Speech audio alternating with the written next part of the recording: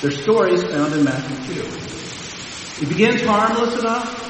Wise men from the east looking for the recently born king of the Jews. They stop and chat with King Herod about what they're up to and then go on their way. And here's where the story gets a little less Christmassy. Herod views this other king as a potential threat. He tells the Magi, report back to me what you find. The Magi, after finding Jesus, are directed in the dream not to return to Herod. Later, Joseph is warned by an angel of the Lord to flee to Egypt with Mary and Jesus. Herod, suspicious and paranoid, orders the boys 2 years old and younger to be killed in the region of Bethlehem. Now what's going on in this story?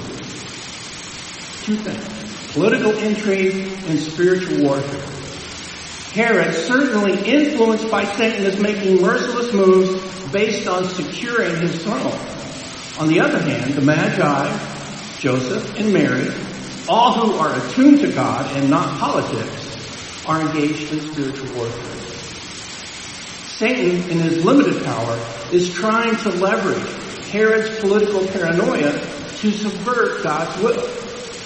God, in his sovereignty, is providing direct guidance to the Magi, Joseph and Mary, to ensure that his will be done on earth as it is in heaven. While dramatic events were taking place around Joseph and Mary, they acted out of the faithful, godly lives they were already living. So, what do you think of when you hear the words spiritual warfare? For many, perhaps you think of the classic movie, The Exorcist, with crucifixes, incense, and over-the-top head-turning special effects. For some, maybe it brings to mind sinister demons in whatever form you imagine them. For others, it may conjure up some kind of mystical struggle, sort of a spiritual arm wrestling with an unseen dark force, something that requires intense focused effort that makes you tired just thinking about it. And for a few, it may be a vision of an angel on one shoulder and a pointy-tailed devil on the other shoulder, both whispering in your ears, battling for attention. I think for many, however they think about it, spiritual warfare is something they feel uncertain about. They don't know how to approach it. They're a little wary and even a little scared. Now, there are elements of truth in each of the images I've mentioned. Satan and demons are involved. In certain situations, it can be a little scary. And the devil does want to distract us from all things holy and good. Frankly, though, it can be a distraction to focus too much of our attention on the more dramatic elements of spiritual warfare. There is a lot of non-biblical imagery and tomfoolery surrounding the topic. But the reality of spiritual warfare is nothing to shy away from or be afraid of. It's an essential element of the normal Christian life. Earthly warfare isn't one thing. Its form varies. It ebbs and flows. There are battles, campaigns, guerrilla actions, scouting forays, times of preparations, and more. Likewise, every experience of spiritual warfare is not a full-on direct assault. In fact, a lot of it involves day-to-day skirmishes and fending off stealth attacks. Now, in the military, new recruits go through boot camp to learn the basics of being a soldier. They learn how to handle the weapons, the concepts of strategy, survival methods, and so forth. Advanced training comes later, but the recruits learn enough to survive common conflict and to know where to turn for additional resources when needed.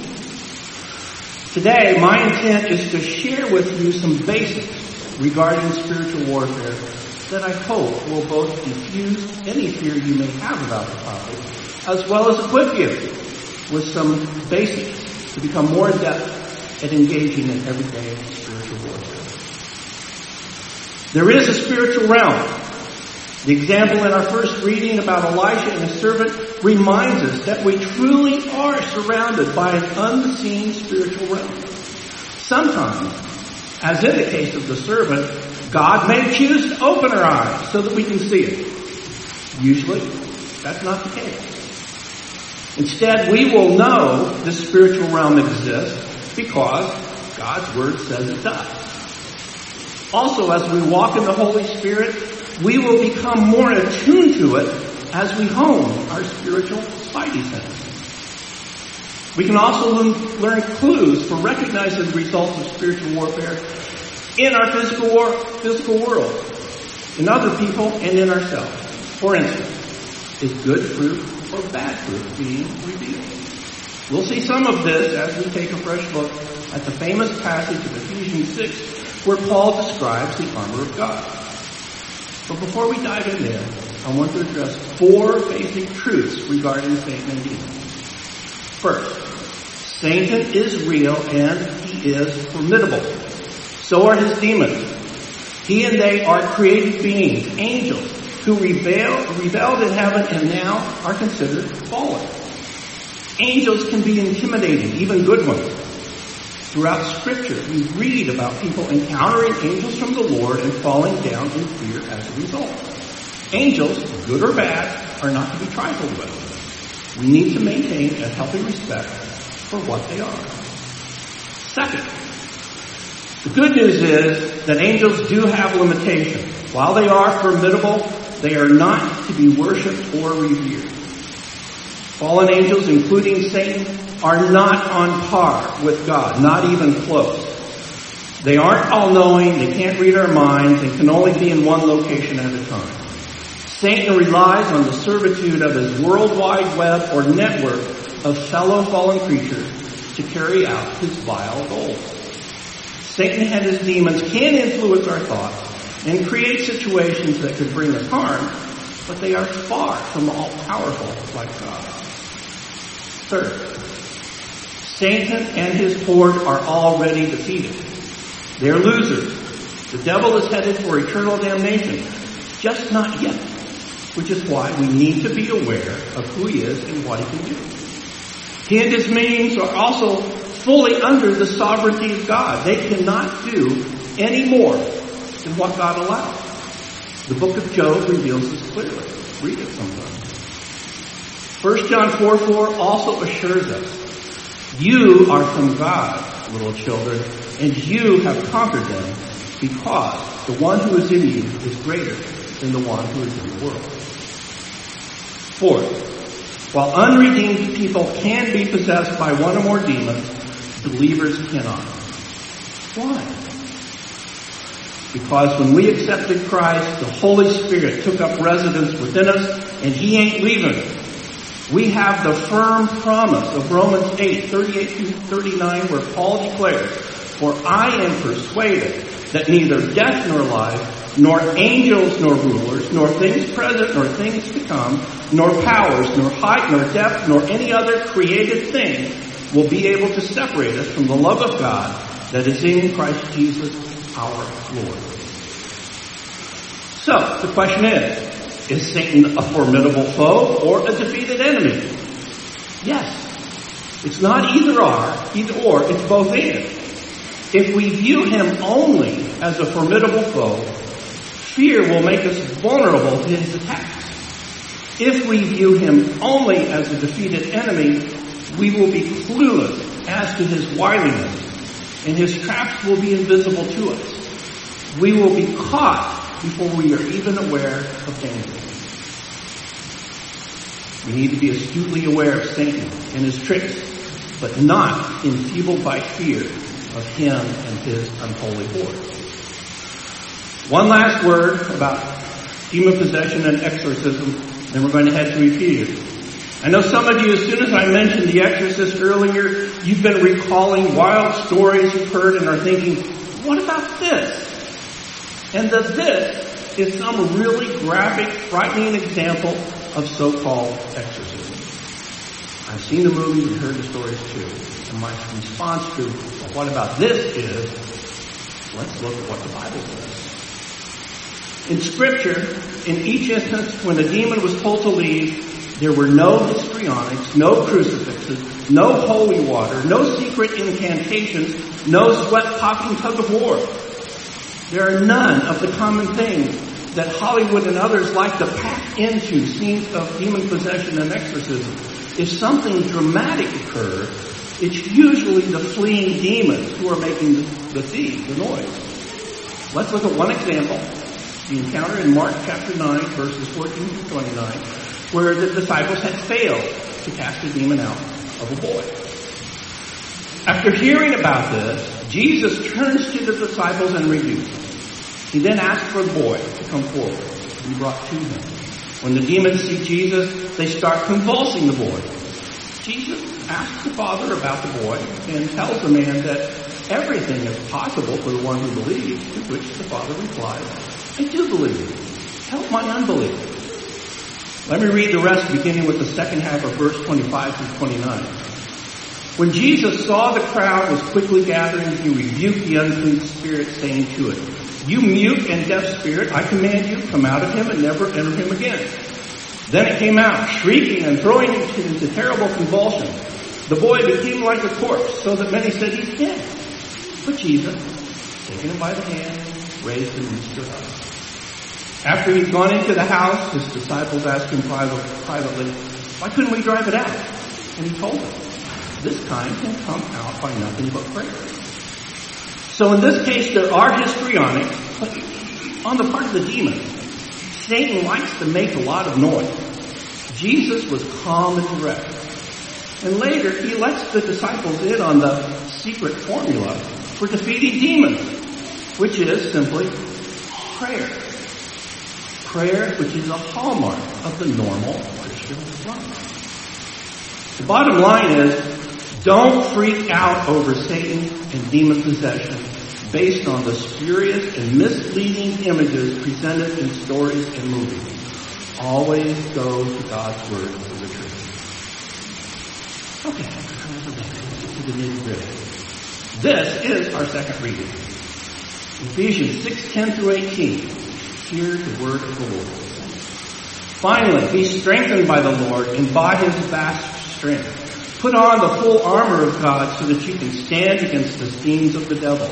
For our struggle is not against flesh and blood, but against the rulers, against the authorities, against the cosmic powers of this darkness, against evil spiritual forces in the heavens. For this reason, take up the full armor of God, so that you may be able to resist in the evil day, and having prepared everything, to take your stand. Stand therefore with truth like a belt around your waist, righteousness like armor on your chest, and your feet sandaled with readiness for the gospel of peace. In every situation, take up the shield of faith with which you can extinguish all the flaming arrows of the evil one. Take the helmet of salvation and the sword of the Spirit, which is the word of God. Pray at all times in the Spirit, with every prayer and request. And stay alert with all perseverance and intercession for all the saints. This is the word of the Lord. Let's pray. Father, by your Holy Spirit, please open our ears to hear your word. Open our minds to understand your word. Open our hearts to receive your word. And bless our hands and feet to do your word. In Jesus' name. Amen. A great definition of spiritual warfare that I came across is spiritual warfare is the leveraging of everything that God promises against everything that opposes God's purpose. This gets to the basic truth that spiritual warfare is an essential element of the normal Christian life. And by normal Christian life, I mean how we live, grow, and mature in the Spirit. How we exercise and exhibit the daily disciplines of grace and holiness. The ways we live out our gifts in the body and advance the kingdom of God. It's all that we do when we are being Christians, producing good fruit. Ephesians 6 is the classic passage everyone turns to when discussing spiritual warfare. There's a good chance you've heard at least one sermon that lays out in fine detail all the pieces and parts of the passage. We're not going to do that today. Instead, there are 3 key points I want to draw your attention to. 1, the vast strength of God. 2, the act of putting on. And 3, the wiliness of the enemy. First, the vast strength of God. We Christians like to put the adjective spiritual in front of a lot of nouns. We just went through a study on spiritual gifts. which we learned yield spiritual fruit. A few summers ago, the adult Sunday school class did a study on spiritual discipline. And here we are today talking about spiritual warfare. So let's be clear. The word spiritual in each of these refers to the Holy Spirit, not some amorphous idea of spirituality. It is through the Holy Spirit that we practice discipline, use our gifts, yield good fruit, and engage in warfare. And it is by the Holy Spirit that we are strengthened by the Lord and by His vast strength. I really like that word vast, as the Christian Standard Bible renders the word. Other translations might use mighty strength, great power, or the power of His might. But vast is, I believe, more accurate. Synonyms for vast include immense, expansive, boundless, stupendous, and immeasurable.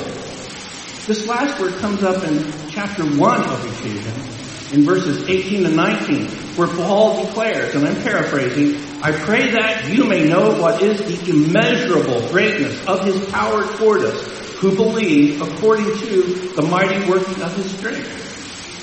The vastness of God is extremely important truth that we need to latch on to, meditate on, and get firmly implanted into our hearts. We are told at the beginning of Genesis who He is, the creator of everything. Paul expands on this in Colossians 1, 16 through 17, one of my favorite passages, where he says, for everything was created by Him, in heaven and on earth, the visible and the invisible, whether thrones or dominions or rulers or authorities, all things have been created through Him and for Him. He is before all things, and by Him all things hold together. The God who created everything and created it out of nothing, who holds all of His immense creation together by His word, who raised Jesus from the dead, this vast strength is available to and resident within us as we abide in the Holy Spirit. 2, the act of putting on. The Greek word for full armor is the basis of our English word panoply. Panoply, a fun word, is actually the technical word for a complete set of armor. The broader definition is a complete or impressive collection of things, a splendid display or array. In this definition, for our purposes, we could easily substitute the word things with fruit. As Holy Spirit-powered Christians, our lives should be bountiful with an impressive array of good fruit. Our lives should be a splendid display of all things good, wise, and holy. Note that Paul tells us to put on the full armor. The idea of putting on pops up a lot in Paul's writing. For example, Romans 13:14 instructs, but put on the Lord Jesus Christ and make no provision for the flesh to gratify its desires. And in Galatians 3:10 he says, put on the new self, which is being renewed in knowledge after the image of its creator. To put on is an intentional action. There's nothing passive here. Just as we get up every morning and choose to get dressed, we must intentionally and deliberately put on Christ and our full armor, our protective spiritual clothing. The items I mentioned, belt, breastplate, sandals, shield, helmet, and sword, representing truth, righteousness, readiness, faith, salvation, and God's word, are characteristics and tools of the normal Christian life. There's nothing listed that should not already be a regular part of our spiritual wardrobe, what we wear and carry. A common mistake is thinking that spiritual warfare is an occasional thing, an event, and that spiritual armor is like the tux we pull out for rare special occasions. This could not be further from the truth. Just as God's mercies are new every morning, so are our spiritual battles. Imagine standing on the battlefield, no armor, no sword, when suddenly, over the horizon, you spot an advancing horde of evil.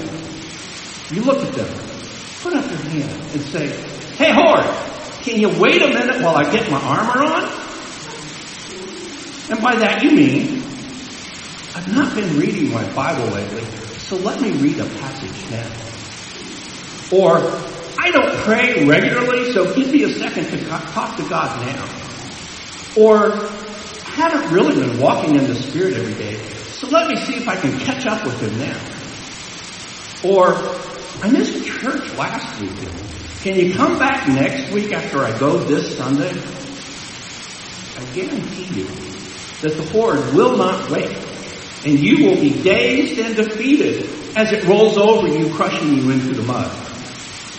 In 2 Timothy 4, Paul exhorts Timothy, be prepared in season and out of season. This is good advice for all of us who claim Christ as our Savior. Third, the wiliness of the devil. Why was Paul telling Timothy to be ready at all times? Because, as he explained in 1 Timothy 1, in later times some will depart from the faith, paying attention to deceitful spirits and teaching of demons. The title of Hal Lindsey's 1989 book is a statement that's still relevant today. Satan is alive and well on planet Earth, and he has nothing but bad intentions toward us who are God's people.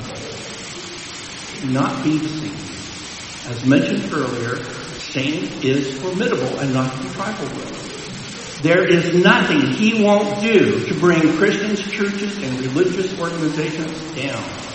He has no compunctions, no scruples, no moral qualms. He is relentless, tireless, shifty, cunning, cruel, and a master of deceit and manipulation. Here are a few ways the Bible describes him. Peter cautions us in 1 Peter 5:8. Be sober-minded, be alert. Your adversary, the devil, is prowling around like a roaring lion looking for anyone he can devour. In 2 Corinthians 11, Paul says that Satan disguises himself as an angel of light, and his servants also disguise themselves as servants of righteousness. And he warns that just as Eve was deceived by the serpent's cunning, your minds may somehow be led astray from your sincere and pure devotion to Christ. 1 John 3:8 reveals the devil has sinned from the beginning. In 1 John 5:8, Jesus says Satan was a murderer from the beginning, not holding to the truth, for there is no truth in him. When he lies, he speaks his native language, for he is a liar and the father of lies. In John 10:10, he says, Satan, the thief, comes only to steal and kill and destroy. The bottom line is, Satan is real. He is out to destroy everyone he can. He is a liar and the originator of lies. He is a perpetual sinner. He can be a roaring, ravenous lion or appear as an angel of light. He is clever, cunning, and eminently deceitful. He is a thief, and going back to our definition of spiritual warfare, Satan opposes all of God's purposes in every way. Now, a few things Satan is not.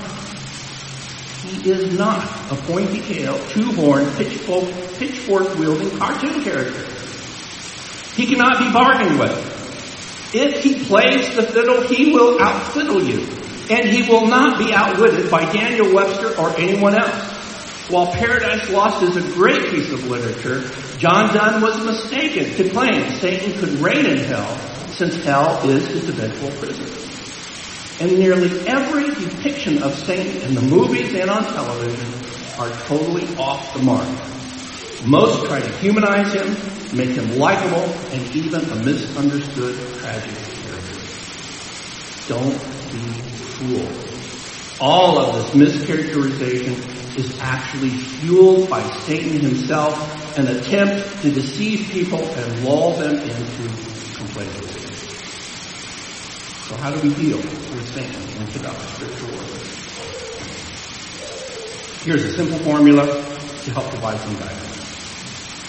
Spiritual disciplines fuel spiritual gifts that yield spiritual fruit that guard us in the midst of spiritual warfare.